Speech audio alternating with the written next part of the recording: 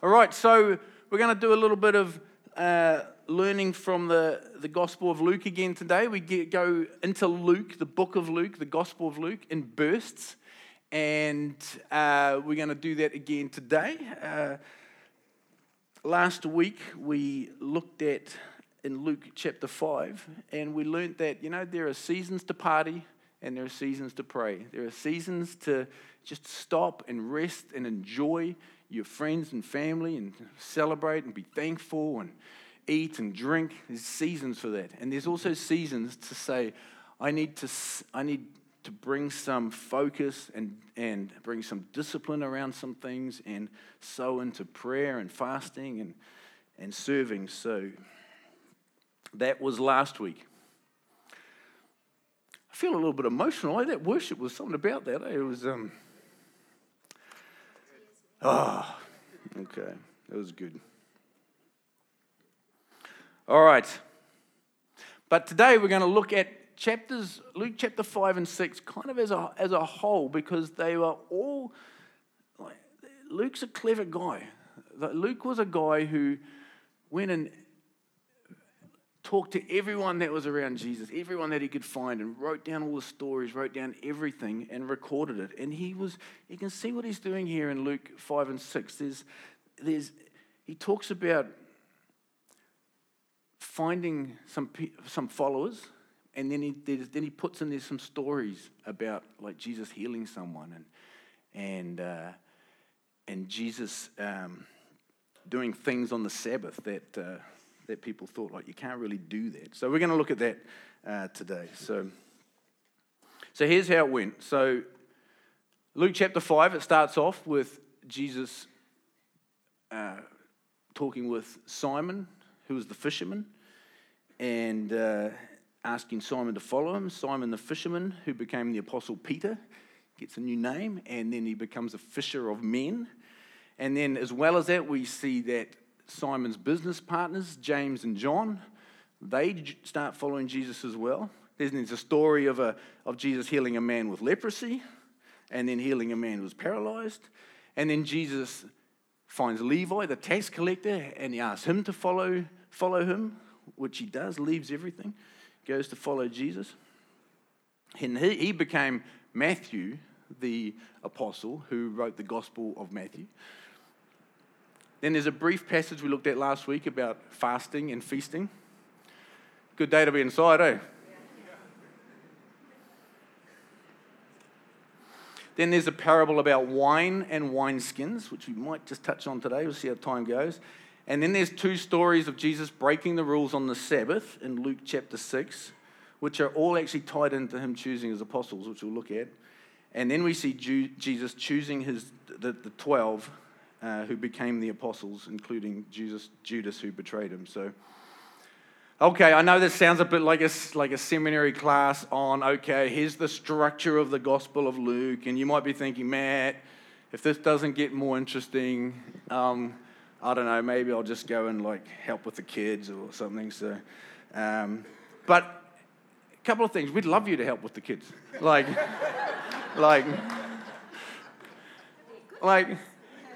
there's primary school last week, over 60 kids out there in this, and it's like they had to abandon their game because it's like,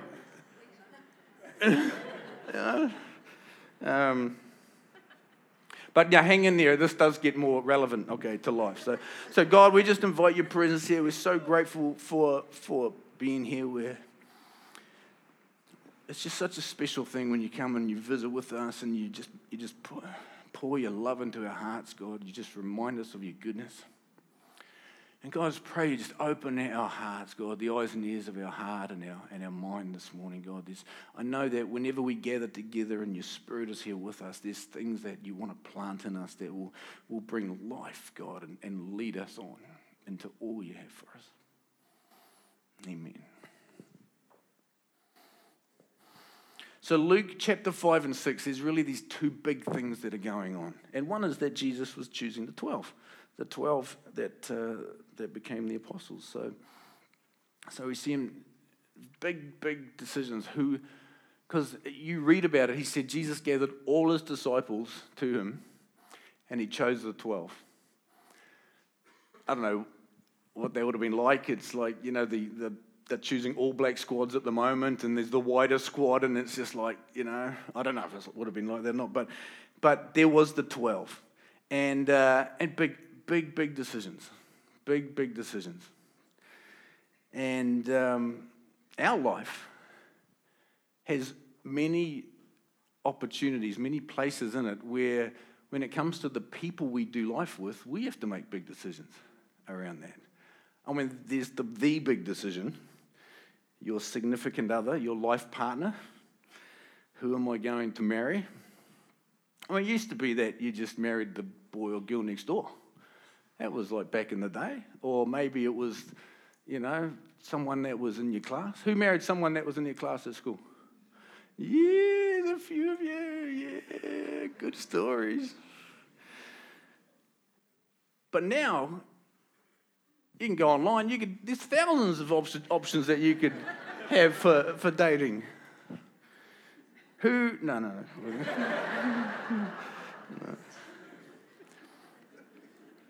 You have your job. It's like when you choose your job, you're choosing your boss, you're choosing your co-workers. Jacinda, and Jacinda's back. My wife Jacinda is like, did you get offered a welcome pack when you arrived? She's been gallivanting around different places. But we actually were in London just a couple of weeks ago, and we went for a boat trip on the River Thames. And there was a guy that was up there on the microphone, giving me what he says. And he starts off by saying, hello, I just need you to know I'm an authorised boatman. And I am authorised and qualified to drive this boat on this river. And my father, he was an authorised boatman. And his father, he was an authorised boatman as well. And my son, he's 19, he's just become an authorised boatman as well. So you're in very safe hands on this river. And all I could think of was, what if your father was a rubbish boatman, But it used to be that you just did the job that your parents did. But now you've got all sorts of options. You have your church, which affects friendships and relationships. How do you choose a church? Who do I want to have alongside of me in my journey of faith and life? You might have flatmates. How's that going? How's flatting? And you might have your best friends, your besties. Those that you decide, you know what, I've got lots of Facebook friends, but there's a few that I want to make sure that I hang in with for life because these are good people. These are worth hanging in with. I was just at a dinner last night with long-term friends, Phil and Nikki Bull, who are at church here this morning. They're part of Coast Vineyard Church. We've known them for about 35 years, I think. So, and it's like good friends. Then Phil just says, we're going to do some more dinners and hang out. It's special things. So how do you decide these things? How do you decide relationships? Which one? What do we do? Which relationships do we make sure that we focus in on, or how do we pick a life partner? And what we see in Luke 6 is a great place to start with this, is that we can pray. In Luke 6, verse 12, one of those days, Jesus went out to a mountainside to pray and spent the night praying to God. Spent the night praying to God. When morning came, he called his disciples to him, so that's all the disciples, and chose 12 of them, who he designated apostles. Simon, who he named Peter, his brother Andrew, James, John, Philip, Bartholomew, Matthew, Thomas, James, son of Alphaeus, Simon, who was called the Zealot, Judas, son of James, and Judas Iscariot, who became a traitor. I can remember as a 16-year-old at high school and feeling pretty alone, feeling pretty sorry for myself because I just felt like I had no friends. And I'd recently become a Christian and went and talked to my youth pastor, and he said, let's just pray together. And we just prayed that God would bring me some friends. And it was like within a month, everything just turned around. I've got such faith for like praying for people that are wanting friends in their lives. It's just wonderful. God just brought some amazing people into my life. You know, we've just hired a children's and families pastor and a youth pastor. And as a pastoral leadership team, we thought, like, we went looking for a mountainside, couldn't really find one around this area, so to pray. But we did pray. The whole pastoral leadership team did a lot of praying and fasting. With the youth pastor story, there was 2 outstanding candidates for the youth pastor, and we were just like, who do we choose? One was Zoe, who will be here, who is currently a youth pastor at the Soul Survivor Church in London, working with Mike Pilavachi, and another young girl was from Arizona. It was just like, and she was like amazing as well. And we just like, I just don't know what to do. I just don't know who to choose. I need God to guide us. And so we met on a Tuesday night and we prayed. But then I said, could we all just pray? And I just arbitrarily said, like, why don't we pray through to Sunday about this and pray and fast, and not for the whole 5 days, of course, but maybe morning tea one day or something. So, but just let's just pray and see what God, and like I said, Sunday, at the end of Sunday, and then on Monday, let's see if anything changes. And on Monday morning, the girl from Arizona sent me an email at probably about 9 a.m. that morning and said, I just feel like, I don't know why, but I just feel like I'm meant to withdraw my application. It was just like, just the next day. Praying works. Praying is good. So these were big decisions, and Jesus just prayed all night until he knew who his 12 would be. And obviously Jesus had developed this confidence and clarity in hearing God. It's God's leading on this thing. And I know for many of us here, that is a part of your life, your way of doing life, is that when there are big decisions that you pray and you genuinely seeking God, can you show me? And I know I've done all night prayer things before, and they're not that easy. It's like I do sleep a lot. But the good thing is, like, you close your eyes to pray and you close your eyes to sleep, so it can look the same. So but I've like got up early to pray sometimes, and I've discovered you actually can fall asleep standing up and wake up 10 minutes later and you're still standing there. And oh, that was loud. Sorry.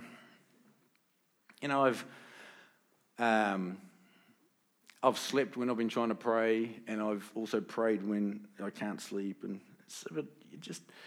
prayer is a good thing. I always invite God to lead me around important decisions. When we bought the house we're in now, we bought 10 years ago. And I can just remember again, just like, what do we do? Do we or don't we? It's big decisions, big financial commitments.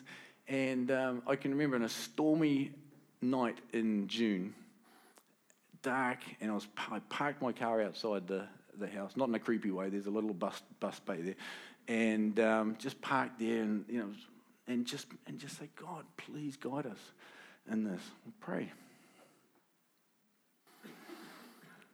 And like many of you, you'll be looking at, your job, job changes, maybe hiring employees, maybe dating. You may be trying to figure out, which of my friends do I really want to grow old with? And, lots of decisions. How do we get a bit of guidance from God? I want to give you a few things here, very practical things. And I probably have talked about this before because I just think this is so good. And there is just some great wisdom out of one of the weeks from the Alpha course. Like, how many people here have done an Alpha course? Heaps. That's so good. That's really, really good. And we are very likely to be doing one later this year. So if you're looking around going, hey, everyone's done this Alpha course, it's like, maybe I should do one. I would say, great idea to do an Alpha course. It just helps you to work out what following Jesus looks like in regular life. It's just so good. So good. So, but they do a week which they call How Does God Guide Us? Because, they recognize this. How do you, when you just come to faith or you sort of hear that God speaks, but I don't know how that works.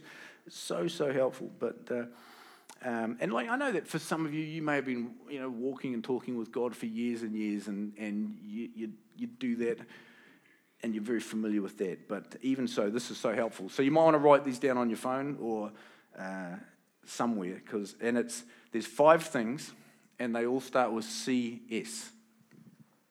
Okay, the CSs. Okay, and the first one, and it's just, you can tell they've kind of cranked it around to make them all fit the CSs, but it kind of works. So the first one is a compelling spirit, and we read the encouragement in the scriptures.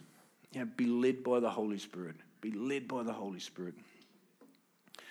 It's interesting with Zoe, our new youth pastor, who will be arriving in about 6 weeks, and her husband Jack, with them, talking with them about this, about New Zealand, they just had this building sense of God calling them to be stepping out of what they're doing now and into an adventure that he had for them.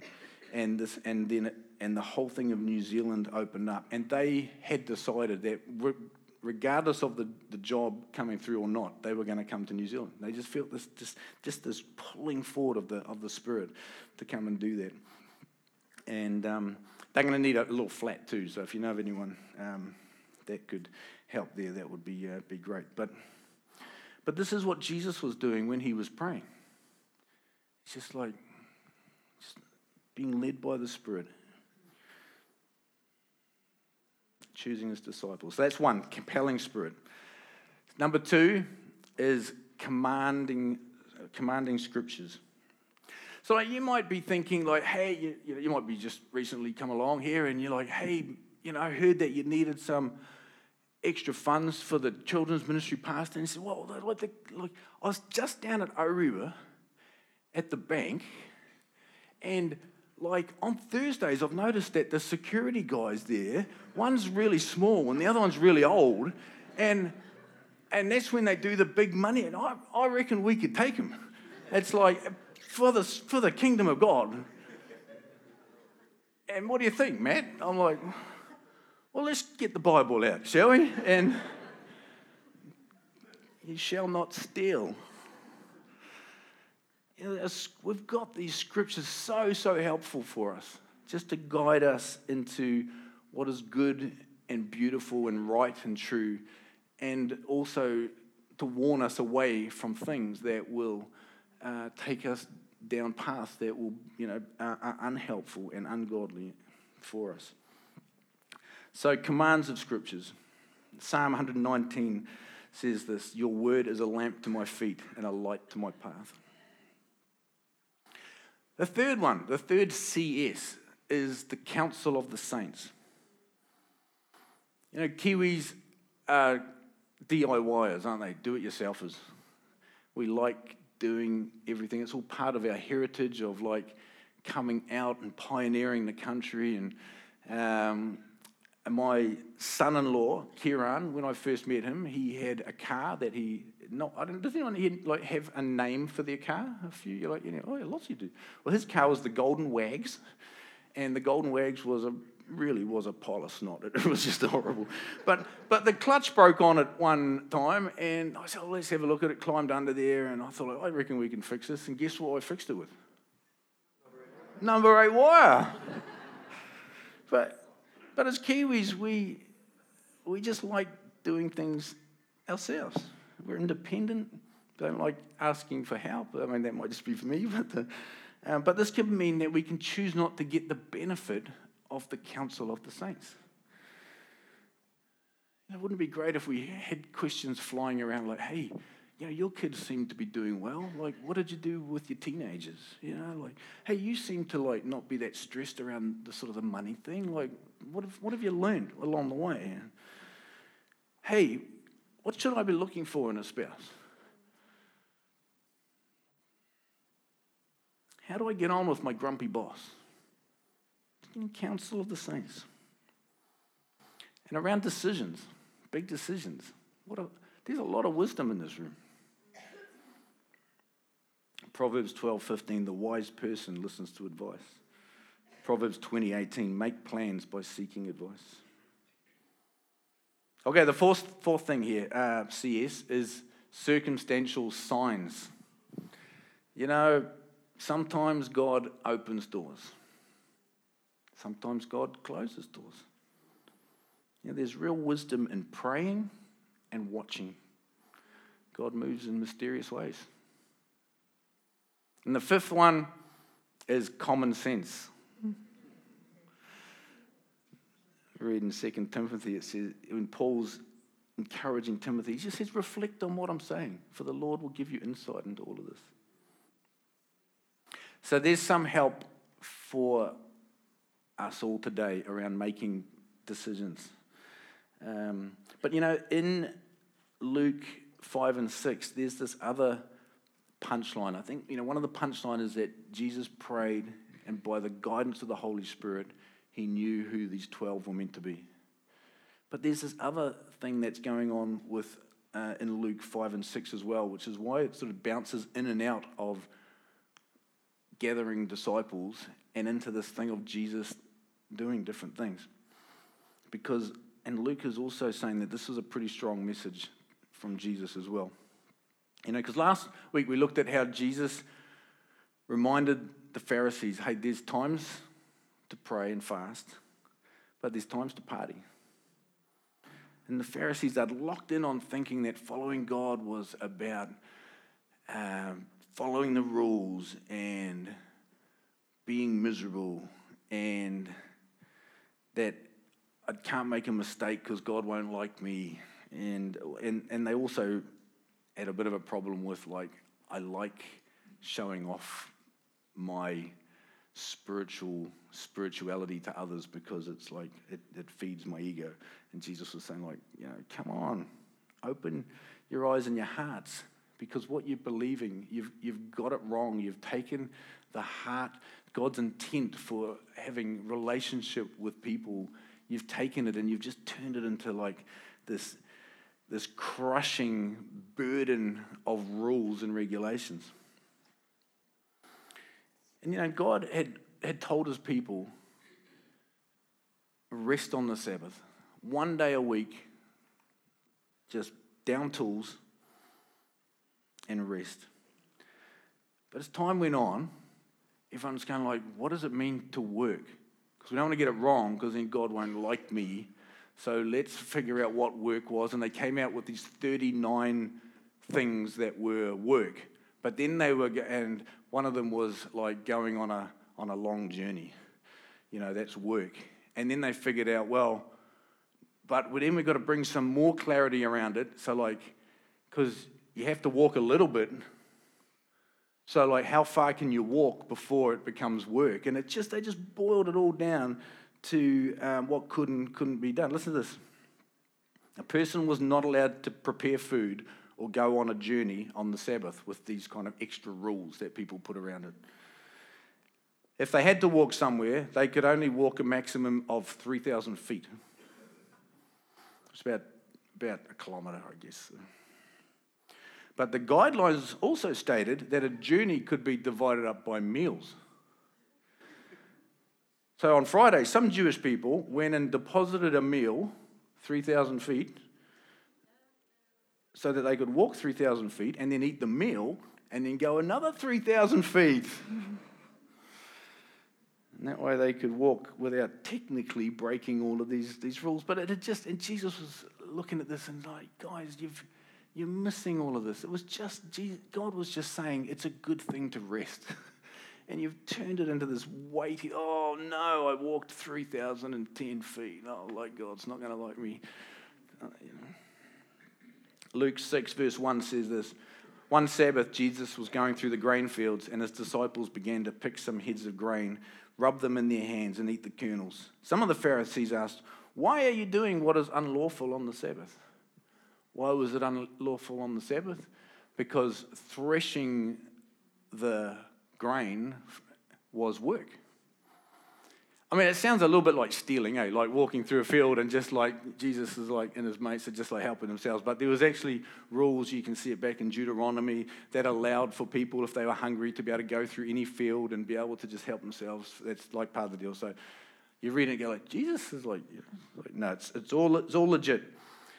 But all they're doing, I don't know if you've ever got grain from kernels, but it's just, you just sort of rub it together in your hands and the grains come out, and the grains, you can eat them, and it's great. So obviously someone was watching them. They might have had spies following around, like, what's he going to do on the Sabbath this time? Naughty Jesus. And they go, hey, what are you doing? Threshing the grain. And Jesus just said, have you never read what David did? This is King David, who was one of obviously the heroes in the history of the people of Israel. Did you never read what David did when he and his companions were hungry? He entered the house of God, taking the consecrated bread. He ate what is lawful only for priests to eat, and he also gave some to his companions. And then Jesus said to them, the Son of Man is Lord of the Sabbath. So off they go grumbling. Yeah, Jesus is just so, he always just knew people's hearts. And then there was the healing of a man with a shriveled right hand. It's like this, and this really showed the distorted hearts of the Pharisees. They were just so hung up on doing things right that they'd missed the whole thing of love and care and concern for people and for God. So there's the story of this shriveled hand, and Jesus said to them, I ask you, which is lawful on the Sabbath, to do good or to do evil, to save life or to destroy it? He looked around at them and then said to the man, stretch out your hand. He did so, and his hand was completely restored. And listen, but the Pharisees and the teachers of the law were furious. Like, what is wrong with you? And began to discuss with one another what they might do to Jesus. They were so locked onto these things that they had been taught, and the habits that they had formed, that they couldn't see Jesus inviting them into a better way. They just couldn't see it. They were furious that a man with a shriveled hand had been healed. I mean, that's like, you just celebrate those things. They just couldn't see it. And then this is why Jesus told the story of the wineskins. Now, I know that for many people will teach about the wineskins, and they'll say it's all about the new covenant is the new wine, and the old covenant is the old wine. The Jewish people are the old wineskins, and the new Christians, the people that are going to follow Jesus, is the new wineskins. And it talks about how you don't put new wine and old wineskins because that doesn't work, and they stretch and then it's all over. So, but he also says that anyone who has tasted the old doesn't want the new, and so people will say, most people, a lot of scholars, but this is changing with as people really look at this, they say no, it's about grace and the law. It's about the new thing that God is doing compared to the old thing. But then it doesn't explain like how all of the early Christians were Jewish people, and the scripture says that anyone who has tasted the old doesn't want the new. But in reality, heaps of people that had tasted the old, Jewish people, they saw the new and they go, no, we want that. So that is a little bit, it just doesn't quite connect there. And it's interesting that back in that time, there was some Jewish teaching that many of them would have been familiar about, which would have talked about how that people who have learnt something in life and have locked into it find it very difficult when something fresh is presented to them that is actually a better way or a righter way. They just can't grab a hold of it because they're just so locked into it. And this is what Jesus is saying here. He's saying that the old wineskins are people who have learnt things in their life and they're going, I am so convinced about this, I am locked into it. And they just can't take anything new. It just doesn't work. But Jesus is saying that So for them, the old wine and the old wineskins, it fits. But Jesus is saying that if you're willing to, as a person, to learn and to grow and to continue to be able to question and learn from people that are moving ahead in understanding, then you will be able to, you are there a new wineskin, and you will be able to take on new wine.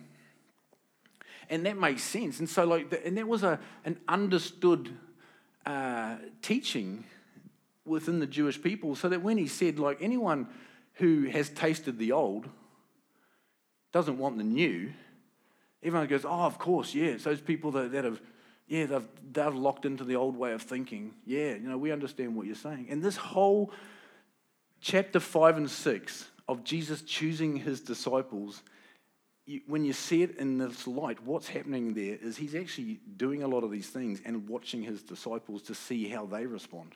He's choosing 12. He needs 12 people that have got leadership skills but are also open to this new thing that God is doing. And not really a new thing. It was just bringing back clarity to God's intention for mankind right from the start, that he would redeem his people and make and have relationship with them. So when he's going through and they're threshing the grain, he's probably looking. There was probably some followers going whoa, what are we doing? What are we doing? We can't be doing this on the Sabbath. When he heals this man's hand, he's probably looking around at his followers and just seeing, any of you guys have any problem with this?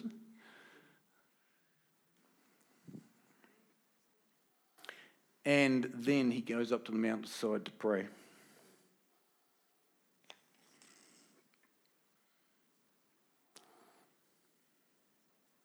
And chooses the 12.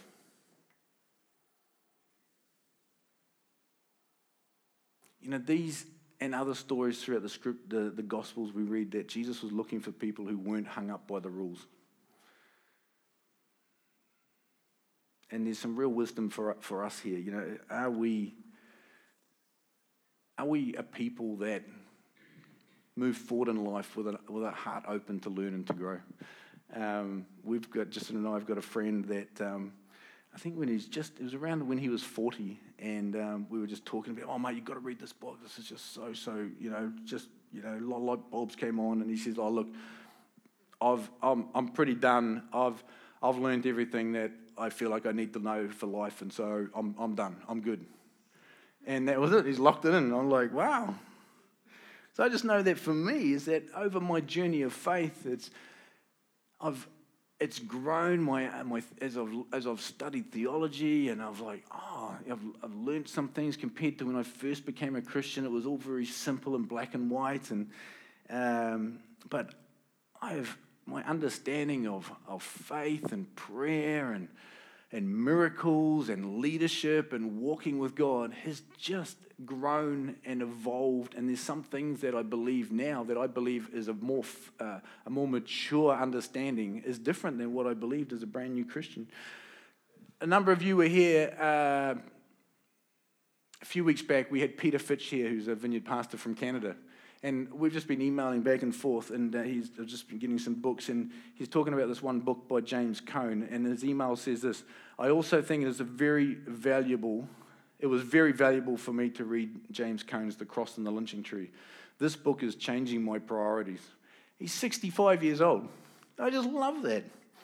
And, John Wimber, who's the founder of the Vineyard movement, there was no Christians in his family for 4 generations. And he had a remarkable conversion to God, and he was an incredibly smart man. And and much of what we see in the Vineyard has come out of just him and others just thinking about church and faith and life and ministry and the Holy Spirit and leadership. And there's a wonderful book if you'd love to read about and understand a lot more about what the Vineyard's all about. There's a book called Living in the Future by a guy called Doug Erickson. And the subtitle is The Kingdom of God and the Holy Spirit in the Vineyard Movement. And it's a wonderful, wonderful book about the heart of who we are around our understanding of the Holy Spirit. Because the evangelicals think the Vineyard's Pentecostal, and the Pentecostals think the Vineyard's evangelical, and and it's helpful. But it says in this book about Wimber, as he was raised in an atheistic family with no churchgoers in the previous 4 generations, his perspective of church was largely as an outsider, especially to the form of Protestant evangelicalism in Southern California in the 1960s. The importance of Wimber's not growing up within the evangelical subculture cannot be underestimated. It changed the way he thought about every aspect of church. And through the vineyard has been a part of bringing renewal to the whole church worldwide. It's a great book if you wanted to read it. So let me just finish with this. As followers of Jesus, we're invited to live our lives differently. When it comes to big decisions, it's not about like what's going to give me the most fortune or the most fame or the most security. As Christians, we go, God, what are you leading me into? What are you calling me forward into? Just been reading another wonderful book by Jared Sitzer called Waters from a Deep Well, talking about tying in church history. It's a wonderful book of the Holy Spirit and spirituality throughout the centuries of churches. I don't even know why I started talking about that now. Oh, just this last chapter I was talking about was entitled Risk. And it was all about the missionaries of the last probably 200 years. Because they weren't really missionaries. There's a little bit, but the missionary, like, let's go and out to the whole world has been primarily a thing from the last 200 years. And just story after story of people that have just given their all to Jesus and say, I'll go anywhere. Deepest, darkest Africa, genuinely. Men, women, old, young, remarkable. Just gave everything, poured their lives out to see others come to faith. But we're called to live our lives differently. God, where would you lead me? What would you lead me into? Who have you got for me to be my life partner? What job are you leading me? Is it this one I'm in to stay? Good. If it's not, then lead me. I love hearing of young people that they've just got this vision to make a difference in the world. Like, they know that the planet's, getting pretty stuffed, and they're just like, I want to make a difference either in the environment or with people or poverty, with injustice. And they're making sacrifices through their 20s so that they can then make this difference in their 30s and 40s. I love hearing those stories. God, how can I use the gifts you've given me to make a difference in this hurting world? Who are you connecting me to? So I'd just encourage all of us to be people when we have decisions in front of us, to make them as best we know how, lining up with the leading of God. Like, God, what are you saying? What do I, the council of the saints, I'm thinking about doing this. Hey, buddies, let's get together. Like, I'm thinking about this. What do you think? Your friends will usually know before you what the right thing is to do. They'll tell you. But let's take the wisdom of the counsel of the saints, circumstantial signs, compelling spirit, the commanding scriptures, and common sense. And as we're doing this, let's be people that live a life with open hearts to learning and growing to what God would have for us.